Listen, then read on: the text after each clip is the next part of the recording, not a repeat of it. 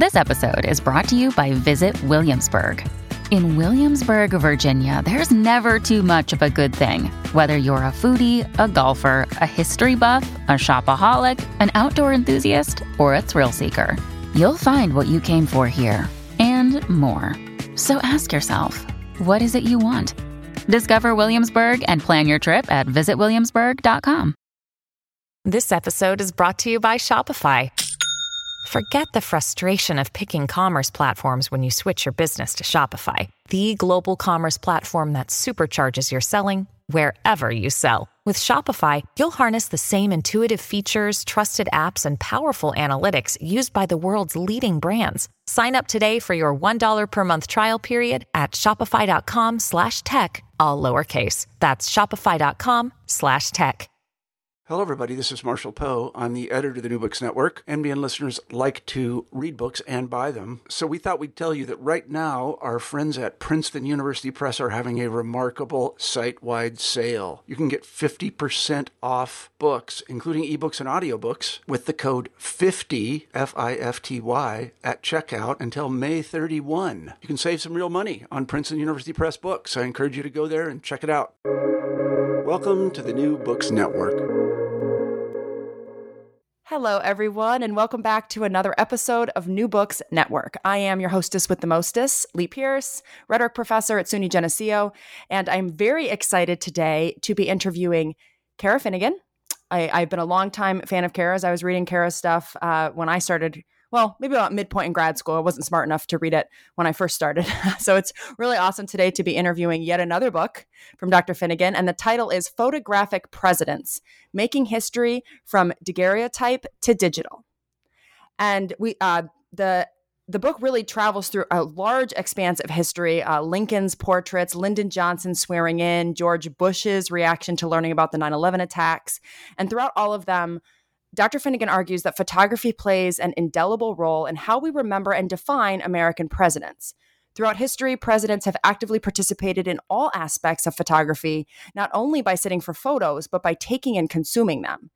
But the twist in this particular book is that it's not a book, as Dr. Finnegan says, about the institution of the presidency.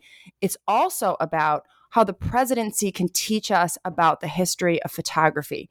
And Dr. Finnegan ventures from a newly discovered daguerreotype of John Quincy Adams all the way through to Barack Obama's selfies, which all of us remember. And they tell the stories of how presidents have participated in the medium's transformative moments. Technological developments not only change photography, but introduce new visual values that influence how we judge an image. And at the same time, presidential photographs as representations of leaders who symbolize the nation sparked public debate on these values and their implications. I'm very excited today to welcome Dr. Finnegan / Cara. Are you there? I am. Thanks for having me. Yeah, I'm really excited to chat. So tell us more about yourself, where the book came from. I mean, clearly you've done a ton of archival work, and then maybe some of the major themes of the books, major arguments, and then we'll dive into the 4 parts that lay out sort of a chronology of the president / visual medium that you go through. Sure thing. So I'm a professor of communication at the University of Illinois at Urbana-Champaign. I've been on the faculty at Illinois for about 20 years, and I've essentially been a scholar of the history and rhetoric of photography for my whole career. So this book really kind of emerged from 2 places. First, it emerged from research I did on my previous book, which was called Making Photography Matter. And in that book, I was really interested in the question of how people viewed photography in the past. So today, if I want to know how, you responded to looking at a photograph, I can ask you because you're around and you're alive and you can talk to me. People from the past can't do that, right? So what I was interested in that book was how can we look into various archival resources to try to figure out what people thought about photographs of the past. And one of the chapters in that book was about a photograph of Abraham Lincoln, a daguerreotype, which was the first kind of photograph to appear after photography's invention in 1839. And this daguerreotype of Lincoln was made in the 1840s when he was a young beardless congressman from Illinois, but it wasn't made publicly available to people. It wasn't discovered, we might say, until 30 years after Lincoln's assassination. It was discovered in the mid 1890s. And so I came across this, basically this public conversation about Lincoln and this photograph, and I couldn't make sense of it at all, because people were saying things like, looking at this portrait of Lincoln makes me realize that the Civil War was just. And I thought, okay, what? Like, how is that possible? So that project was really about not so much the photograph or any photograph. It was really about how people talked about photography. So all of that was a kind of precursor for me to really realizing that, there's a lot of stuff out there about presidents and political communication and the way presidents, especially contemporary 20th and 21st century presidents, use photography to build their political image and that kind of thing. But what I came to see was that there were many, many more stories out there about presidents and photographs besides kind of the familiar, famous ones. So that was kind of one of the first ways I got into the project. The second way I got into the project was through my teaching. I started looking really carefully at the photos that President Obama, after he took office in 2009, began to put on a social media site called Flickr. And they created essentially this real-time archive of images of the president that were being made by his official photographers. And presidents have been doing this for a long time. Presidents have had official White House photographers for many decades now. But the new thing was that they were putting them online basically in real time. And so thinking about Lincoln and realizing there were all these other presidential stories out there about photography, and then trying to make sense of what Obama was doing and really coming to realize that it seemed really different. Those two things together made me think, there's really the potential for an interesting book here. And a book that's about presidents, but it's really about using presidents as a lens to understand the history of photography differently.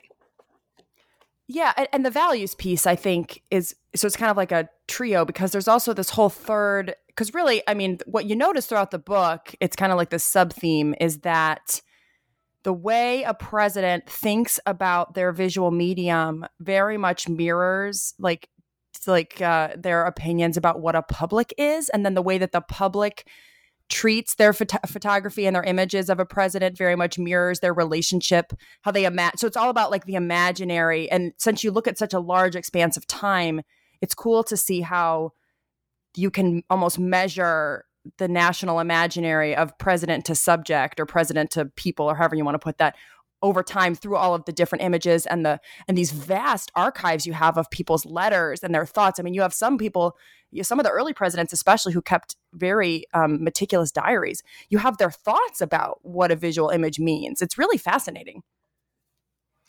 Yeah, one of the things I've kind of always known, because I've worked on photography for a long time now, but I hadn't really, I think, put together in my mind until this project, is that we think of photography as one thing, and photography is not one thing. It's a medium that we have lived with now for more than 180 years. And like any medium, it changes, right? So like we used to watch movies at the theater. Now we also do that on Netflix, right? So we know that a medium can be the same, but also change.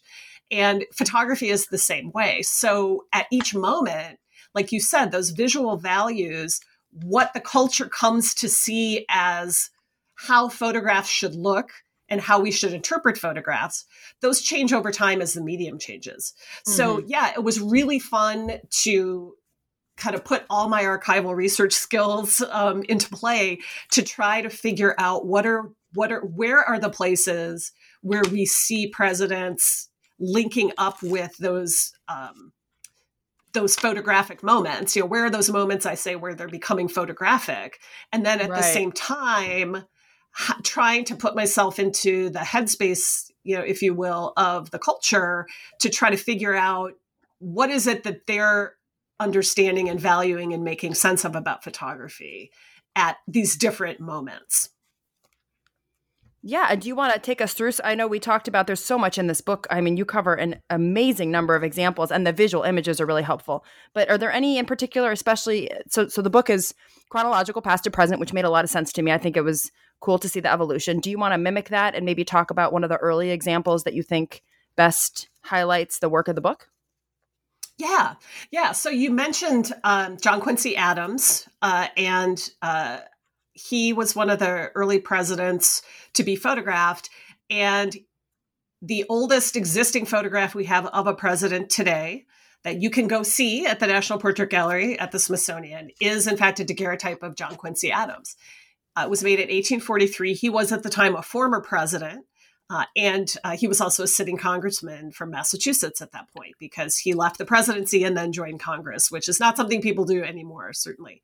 But Adams is a really interesting character, not only because he's kind of this first guy that we still have the image of, but because he kept a really detailed diary his entire life. And he wrote about his experiences essentially becoming a photographic president. He wrote about being invited to go see this new technology called the daguerreotype.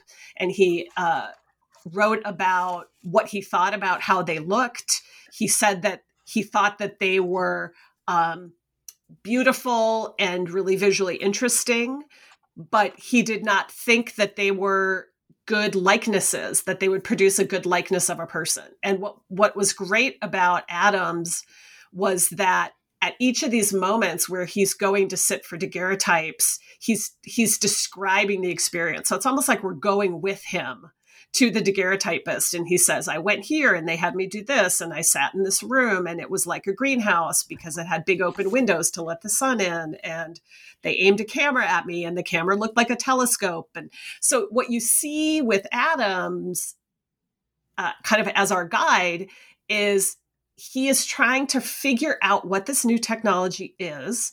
And then he's trying to figure out how to make sense of it.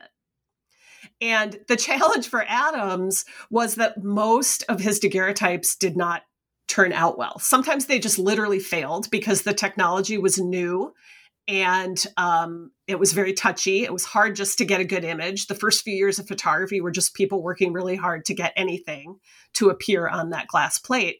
But then after that, then it became a question of, okay, when Adams talks about it failing, is it failing because it just didn't turn out any kind of image, or was he just not happy with what it turned out? And so there were times when he described daguerreotypes of himself as all hideous was one of the phrases he used. Another phrase he used was too true to the original, which I love because, we all, even though we all have like 4,000 pictures of ourselves on our phone now, we all look at our picture and go like, oh my God, do I really look like that? And Adams was doing the same thing in the 1840s. That's so funny.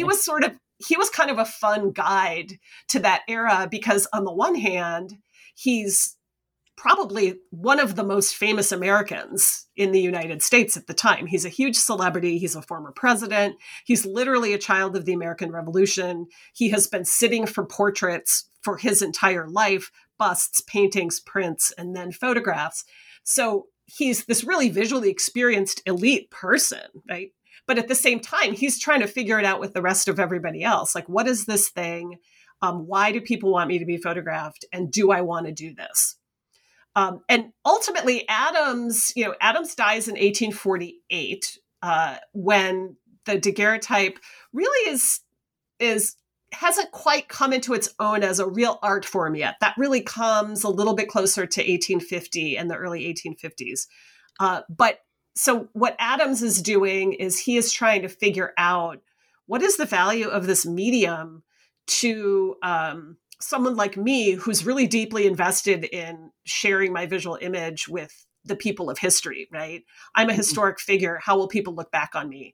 And his conclusion is that the daguerreotype, that photography isn't really a very good mechanism for what he called transmitting the memory of a person to the next age.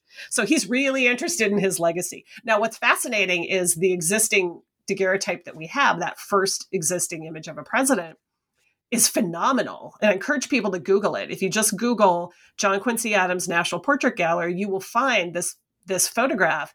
And it is like everything you would think he would want to be seen as. He looks stern, he looks learned, he's like, kind of sitting next to a table with books on it. He appears like he is this, kind of intellectual head of state. But at the same time, something about that just wasn't good enough for Adams. Yeah, and do you see kind of throughout the book a bit of I don't know if trade-off's the right word, but between presidents who think of visuals as needing to establish a legacy and presidents who see the visuals as a need to be more immediately available to the people? Because it sounds like there's almost like you can kind of not categorize the presidents, but you can put them on a spectrum of people who were like, no, this has to be the right photo that sends my legacy to people. Because you notice, for example, that Trump was much more controlled in his circulation of photographs than Obama had been, whereas Obama really put everything out there. And I think that that's not just like a new thing. I think there's almost like a trend of different types of presidents and how they think about whether photographs are for posterity or whether they're for creating immediate connection with their electorate.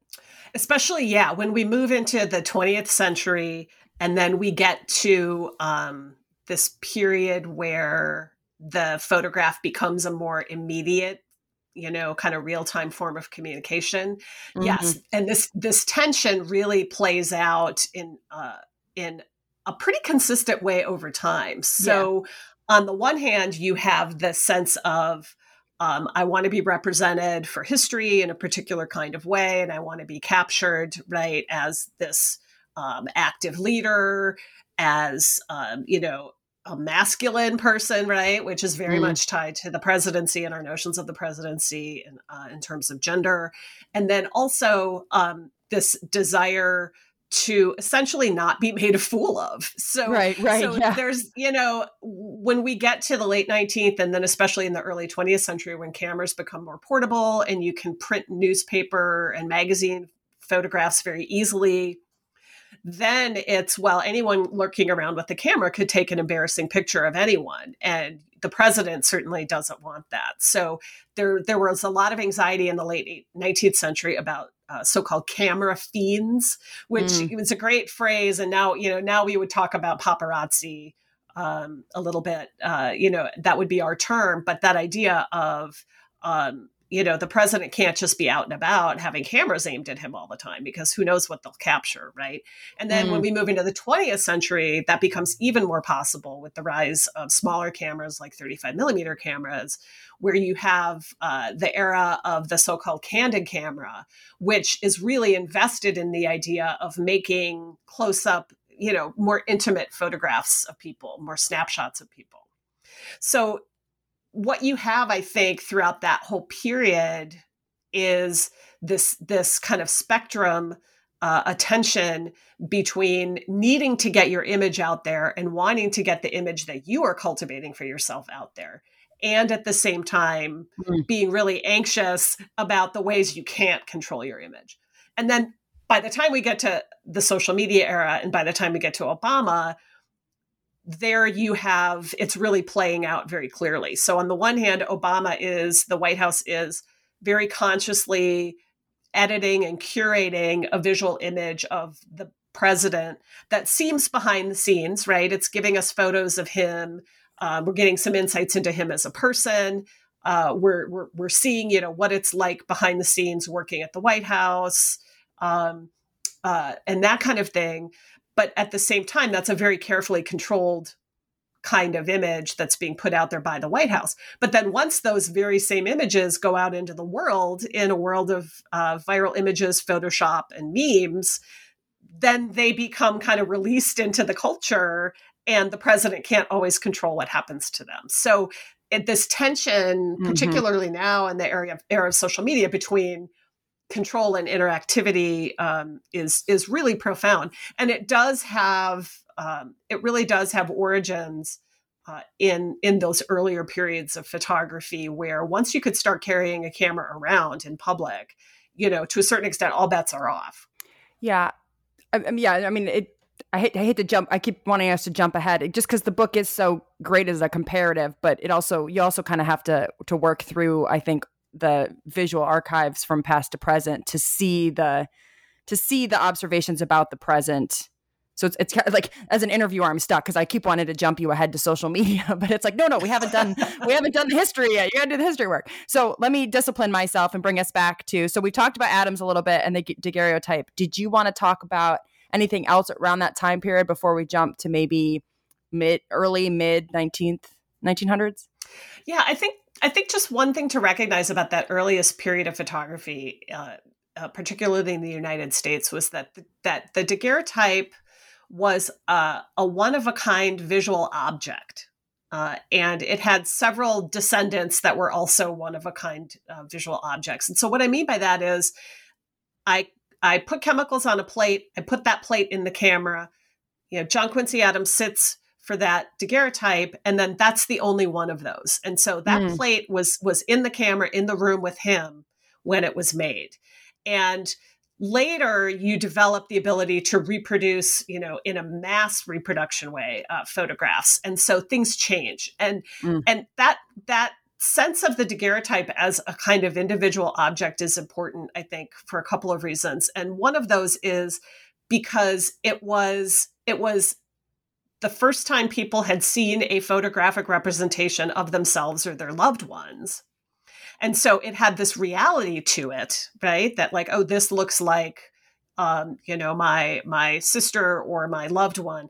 But at the same time, it also had this kind of wondrous capacity. I talk in the book about this distinction between fidelity and wonder.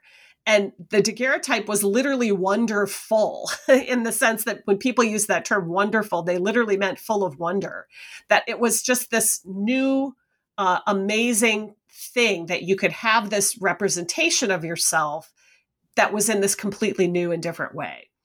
And I think in some cases we lose that. And even when we're looking at images of daguerreotypes like online or even in my book, we lose that because we don't get the sense of like what it felt like in your hand and how big they could be or how small they could be or how they had little cases, that would protect them. So that period is really different from what comes after, because once you hit the later 19th century, you have the ability to print photographs on paper. You have the ability to mass produce photographs. So I can have a portrait made and we can sell it or give it to everybody, right? Multiple copies of the same thing.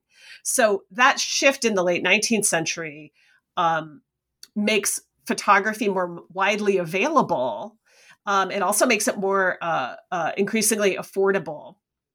And photography itself, cameras, change so that regular people can afford to have their own cameras. So by the time William McKinley, who is president in the late 19th century, is going to the Pan American Exposition in Buffalo, New York, where he will be shot and he will die a few days later by an assassin, that event, people are carrying around their own cameras and making their own snapshots. And so you have a really different way of thinking about what it means to picture a president when I can go to a public event and bring along my camera and maybe have the hope of catching a snapshot of this person.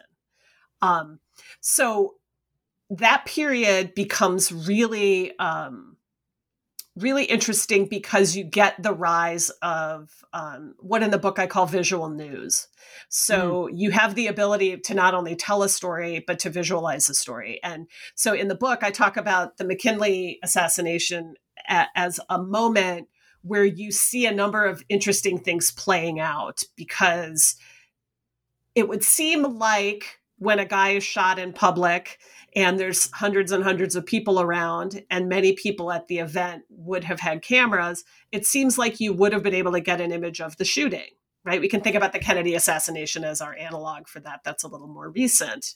People know there was the Zapruder film. They've seen, right, that moment, the very disputed moment when Kennedy got shot. I don't know that everybody will know what the Zapruder film is. Will you tell them? I mean, do you want to wait and talk about that later, or is this just a reference you're making right now? No, I can really briefly describe it. So because I just can't take for granted that everyone knows.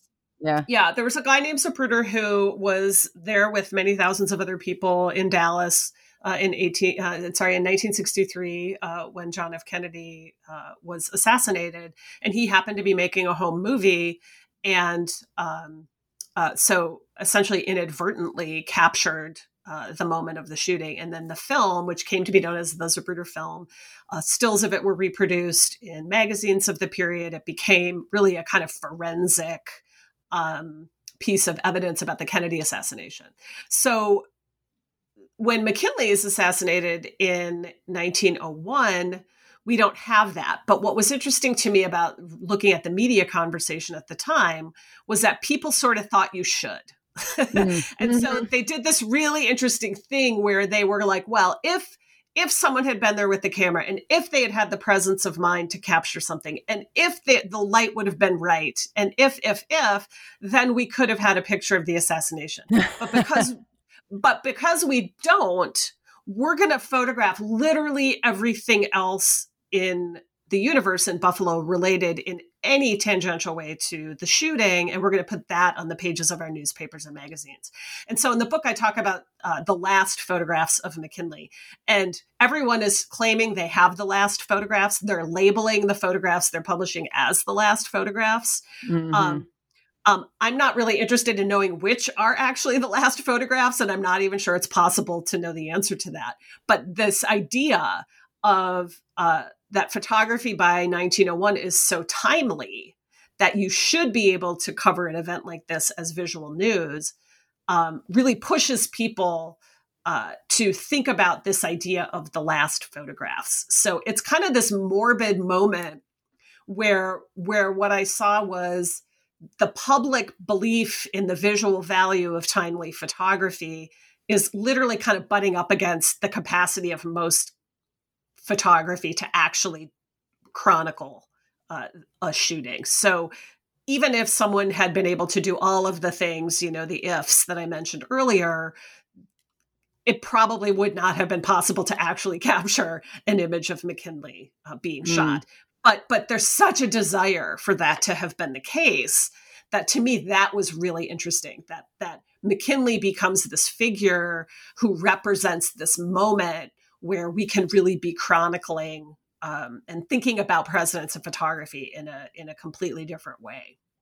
Yeah. Well, and I think not to like totally nerd out here, but it's fun to have other rhetoricians on the show because we're actually don't have as many rhetoricians on the show as like literary studies, story history. I mean, because the game where we're kind of like a small subset. But what's cool, especially about the McKinley chapter, but I think also you touch on it even as we get into the present with Kennedy and then Obama, is that at every turn, there is this belief that because we now have the photographic technology, we no longer need the rhetoric, right? Because we'll just know. We'll just know and we'll have the evidence and it'll be right there in a photograph. And so now we don't have to debate it because we have the photograph.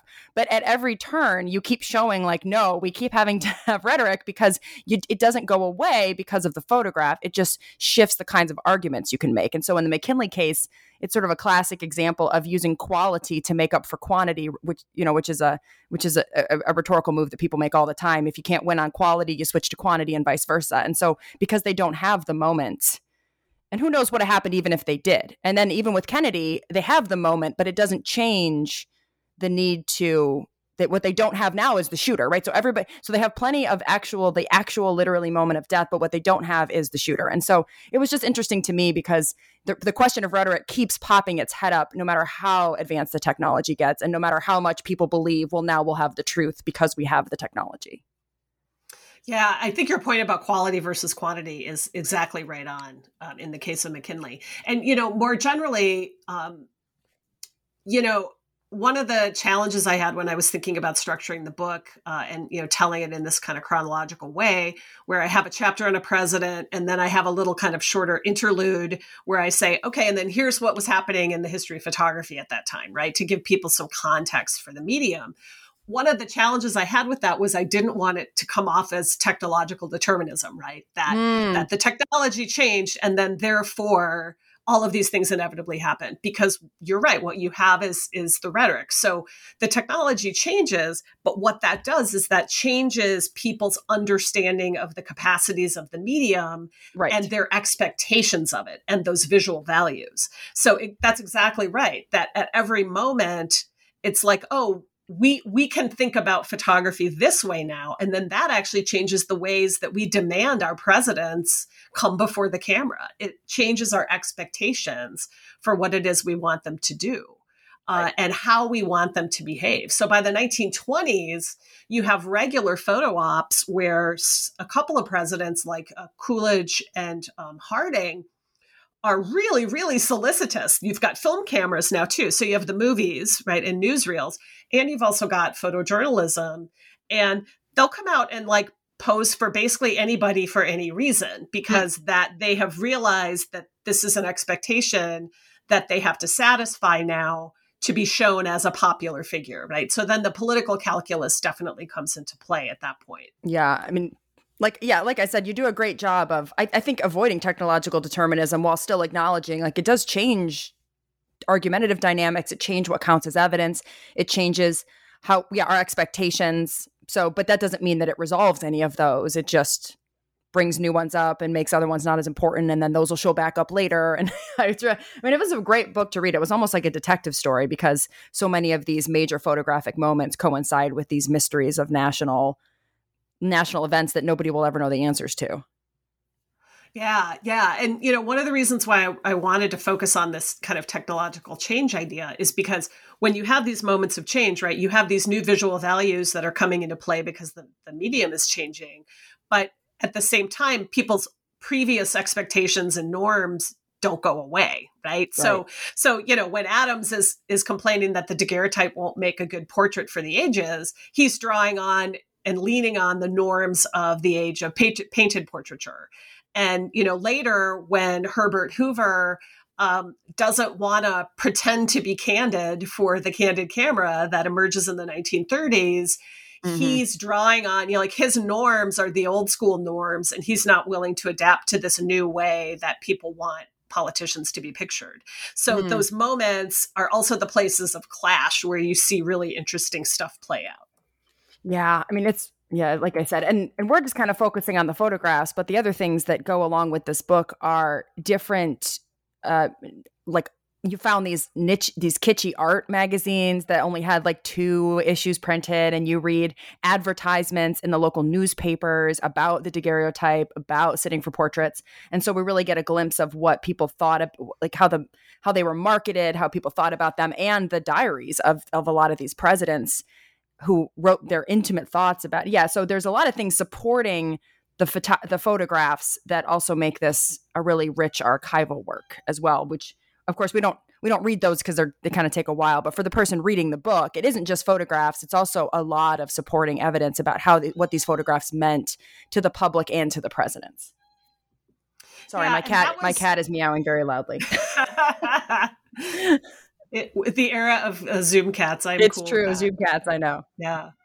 But the archival part is really fun for me because as when you're thinking about photography as this cultural practice, it's so important for me to try to embed myself in all of these different elements of the culture in these different periods, and to try, at least in some way, to the extent that you ever can, to figure out what people's experiences would have been like. So, I mean, if I have one kind of addiction, I think as a scholar, it's that I would just swim around in the archival stuff all day long. And eventually you have to, travel up to the surface and figure out what you want to make of all of it. But that richness, I hope comes across for people, and I hope people find it relevant, because it's really, really fun to try to pull all those threads together. I love that. Mm-hmm. Yeah.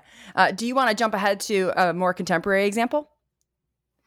Yeah. So, I mentioned a little bit about President Hoover, and I have a chapter on Hoover and Roosevelt in the 1930s where they're wrestling with this idea, right, that tension between wanting to be pictured and control your political image and your visual image, but at the same time always running into this anxiety that it might not be communicated the way you want it to be.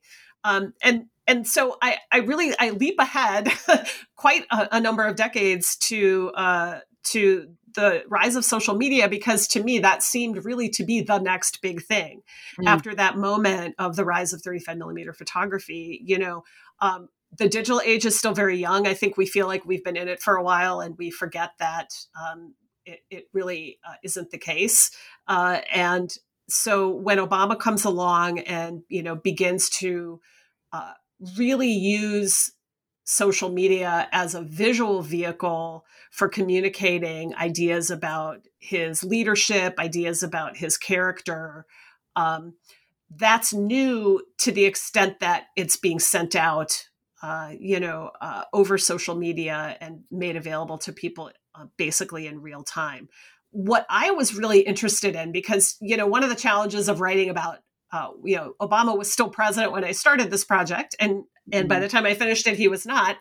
But one of the challenges about writing about the recent past is there's so much to try to figure out and make sense of. And so you have to focus in some way. And what I decided to do was really just to focus on this Flickr site, which was an innovation. It was Flickr, for those who aren't familiar, is essentially a social media site for photographers primarily. But anyone can use it, and you can post your own pictures.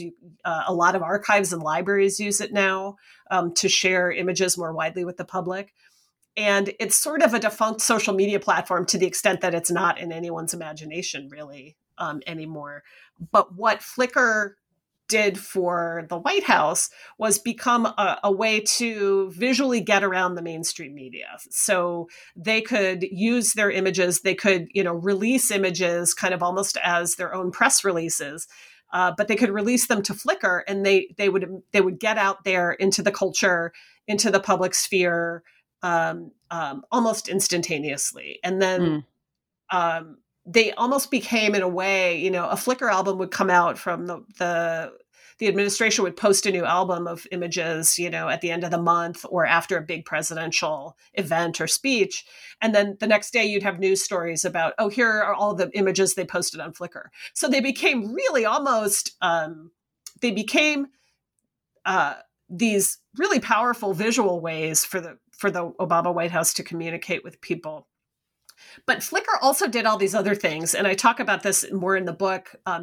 We can think about Flickr made Pete Souza, Obama's chief White House photographer, famous, and basically Flickr made him a celebrity unto himself because he became part of the story of the visualization of Obama, and he did a lot of interviews. And when Obama left office, he's written a couple of books that highlight his photographs. So Flickr created celebrities. It created famous images that, when I talk about like the Situation Room image, or if I name other famous images, people can see them in their mind's eye. So it became very powerful that way. But I also talk in the book about how Flickr did other things that we didn't necessarily see right away. One of those things it did was it actually, that group of about 6,000 images that they curated very carefully and posted to Flickr over 8 years, really is a kind of archive of the rise of social media photography. We see selfies sort of emerge over the course of the photographs that the Obama White House was posting. We see there's a few pictures of Obama referencing memes. He's posing in a photograph in a way that references a meme that was going around popularly at the time. So when you look at that group of images, I think, 10, 20, 30 years from now, we're going to see it differently than just, oh, this is a group of photographs of Obama. Mm-hmm. Yeah. And I'd heard a lot about Obama as the Facebook president. So it was cool to see this from a different medium, which I hadn't really, I sort of knew about Flickr, but I didn't know much about. I read that you contributed to an edited volume, if I'm not mistaken, on the Obama presidency, which I think you discuss a little bit, but that was the first time before this book that I'd heard anyone talking about. And then I think Pete Souza played like kind of an important role in mocking he was sort of a visual Trump critic. So this was a really neat chapter, and I didn't know a lot of this, so it was fascinating to read. Yeah, and as I was finishing the book, the initial research of the book was when Trump was taking office, and I sort of thought, oh, I'm writing about these images, and we're going to have a new president who's a very different president, and no one's going to be interested in this anymore. And then Pete Souza started essentially using images he made during the Obama years to troll President Trump on Instagram almost daily. And so, thanks to Pete, he sort of kept those images in the news. But he also, what was interesting about that was his trolling. And really pointed critiques of Trump because he was now a private citizen and he could do this. Right. they also kept Obama visible at a time when Obama was not visible. When Obama left office, he really disappeared. He went underground. He wrote his book. He really didn't come out publicly much until the 2018 midterm elections, and then very much, with his book in 2020 and the 2020 election. So Sousa what was really interesting was that those photos kept Obama literally in the public eye in a way that was constantly poking at Trump. And so you always had this visual difference. Whatever Trump was doing, unorganized, chaotic, wild, over the top, Sousa could always counter with an image of Obama, right? Whatever political issue Trump was, in Sousa's view, screwing up, he could counter with an image of Obama, behaving in a more appropriate, leaderly, presidential way. And so that archive got activated almost immediately, right, by Sousa himself, which is also a really interesting part of the story. That's really interesting. Yeah, and it tells you, I think, a lot about the way that visual politics today is.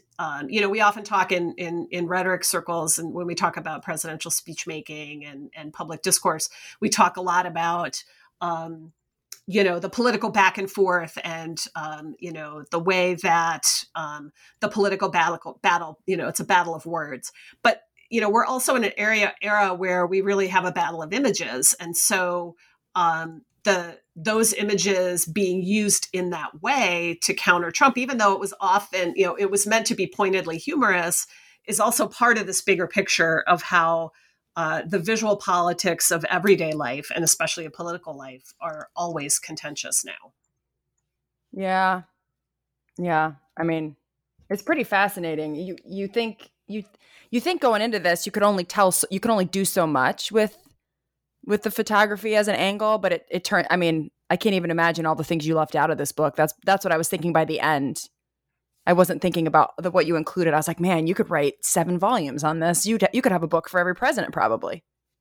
Yeah. I mean, and it's a kind of a stampede through history, and it's I like it though. It's not the usual presidents either. I think. No, that was really interesting. Mm-hmm. Yeah, it's not a coffee table book with attractive photos of attractive presidents. It's doing something differently than that, and hopefully that makes it interesting to people and maybe a little unexpected. But yeah, I've been joking with people that the book isn't called Photogenic Presidents; it's called Photographic Presidents. Oh, that's funny. That's very funny. Ha, good. All right. Well, we are coming up on time. So speaking of stampede through history, talk about stampede through your book. Do you want to highlight maybe another case study or any more arguments, or tell us is there a fun new project you're working on? We could move past the book too, but this literally just came out, right? May 2021. So this is brand new. Yeah. Hot off the presses. The one thing I can just tell people, because it was a fun thing that I learned and kind of got to dig into, is, photography was invented in 1839.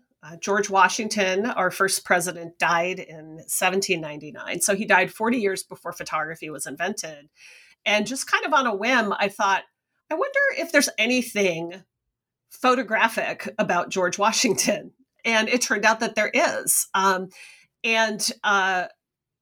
People made daguerreotypes of paintings of George Washington, and they made daguerreotypes of busts of George Washington. Sometimes those busts were posed in a studio with little children hugging the bust of Washington and looking up at him lovingly and adoringly. And so what that told me was that, in this period in the early 19th century, Washington is still the icon of the nation. His image is still really, really important. And photography needed Washington to a certain extent, I decided, to kind of establish its own authority and its own value. And so if you could, quote unquote, photograph Washington, that was a way to capture an image of the nation's icon. And then that was a way to show the value of photography for capturing the images of other leaders and elites as well. So that was kind of a fun thing to discover, because I went into that not really expecting to find much. And I ended up realizing, oh my gosh, I could dig around in this stuff forever. Yeah, no, absolutely. And actually, this is one of the few books I think I finished thinking I wish there were more in this book. Speaking of which, this book is incredibly accessible. I think I maybe told you that already, but I could, like, reading, I was like, this introduction is so short and coherent and to the point, and these chapters are so, you broke them up so that they're, even though they have relationships to one another, so once in a while you have to refer back to a thing you were talking about earlier. That's like a tiny, in fact, I think I like it because it kind of builds the threads, but it just made, I could pick it up, I could read for a bit, I could put it down with like a nice coherent unit. So is there anything you did, or is that just kind of how you write? Thank you for saying that, because I worked really hard to make this book readable and different from the more traditional academic books that I've written before. I really wanted this book to be a book that would appeal to a broad audience of people who are interested in presidential history, U.S. history more generally, politics, photography. And I hope it's still really of interest to academics who are studying these topics as well.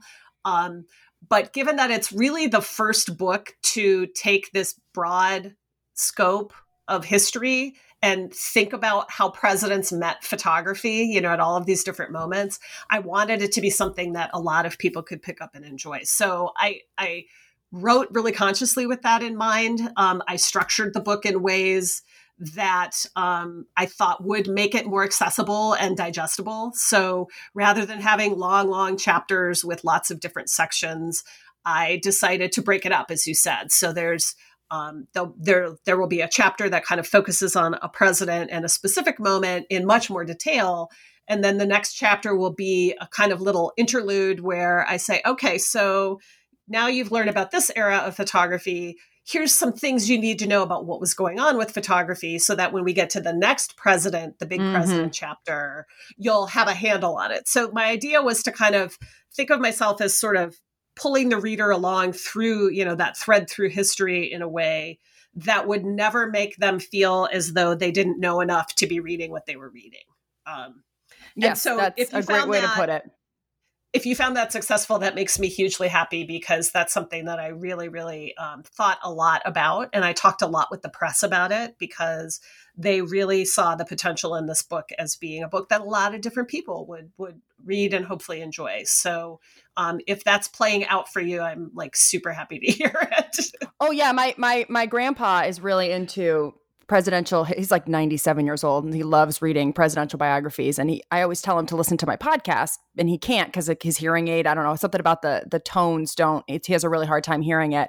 But this time I was telling him about this one. He said, I actually think I might want to read that. And that's the first time, which again, I mean, I interview a lot of Black women authors. And so some of this comes down to just like, he's a 97-year-old white man. So I don't want to indicate that that's like the marker of a great book, but it was at least exciting when I described to him the layout and showed him the table of contents for him to be like, I'd read this, because normally it's very much like, this looks all like some academic theory. And so much of our New Books listeners are either grad students, I find, who don't have a lot of time to read, unfortunately, even though that's the thing they should be doing a lot of right now, because they're learning how to do their own writing. So that makes us an excellent model for them. But also a lot of our listeners are just, the generally educated reader, quote unquote. And some of these books, while I love them, I am respectful that you'd have to really trudge through a lot of deep theory that isn't necessarily available to everyone. So that thing you said about, I want everyone to have enough to move on with the book, but not also kind of bog them down in this section of the book, really comes through in the writing. And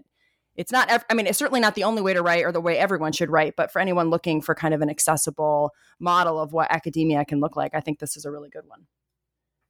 Yeah, I had one of the manuscript reviewers for the press who identified himself, and he's a very well-known now emeritus professor of photography history, said, this is the kind of book that I would also want my brother-in-law to read. And my brother-in-law is someone who is really interested in American history and who listens to a lot of history podcasts and who knows a lot of things about presidents, right? And so I sort of, in my mind, I kind of kept that idea in my head as I was working, especially on the revisions, that, that the scholar said, this is valuable for scholars, but also I can imagine a specific kind of reader. And that helped me because when you can imagine that kind of reader, it helps you think a little bit more about the ways that you're writing and sharing information. Mm-hmm. Yeah, well, it really comes through. And again, I can't thank you enough. And I just want to let everyone know. So the press who worked so hard on this book is University of Illinois. And we'd like to shout out our university presses because these are not like your big Simon and Schuster type publishers, right? They are small labors of love. The profit margins are narrow, if any, and they put a lot of work into bringing some with peer review and things like that. So we just want to give our kudos and thanks to the University of Illinois Press for bringing this book to being and for supporting authors like Dr. Finnegan. And also the price points on academic books, they're really working hard to bring those into the more accessible range. And so right now I'm looking at the University of Illinois Press website for the book, and I've linked it in the show notes. So anybody, you can just open up the app where you're listening or the website and click right on the book title.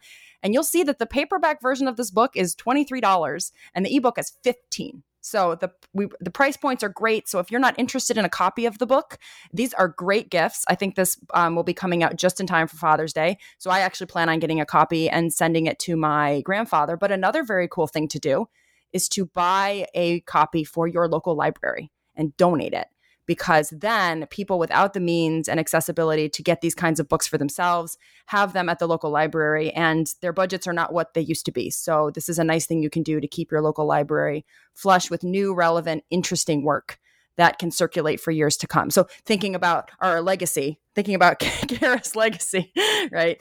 Getting the book into the library is just as cool a way to pay forward the work if you've enjoyed the interview. So Cara, is there anything else you want to tell everyone before we sign off?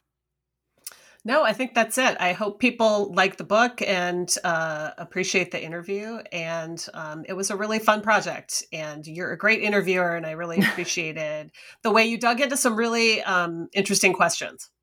Yeah, well, I try, as Sarah Palin would say, I try not to do the gotcha questions, but I try to at least show that I've read the book, right? That's the work. So, well, thank you for coming. Exactly. With a book like this, it makes my job super easy. So thank you, everyone, for listening. Thank you, Dr. Finnegan, for joining us. Everyone, stay safe. Enjoy the summer. Get your vaccine if you haven't already. Take good care of yourselves and each other, and we will talk to you soon. Bye-bye.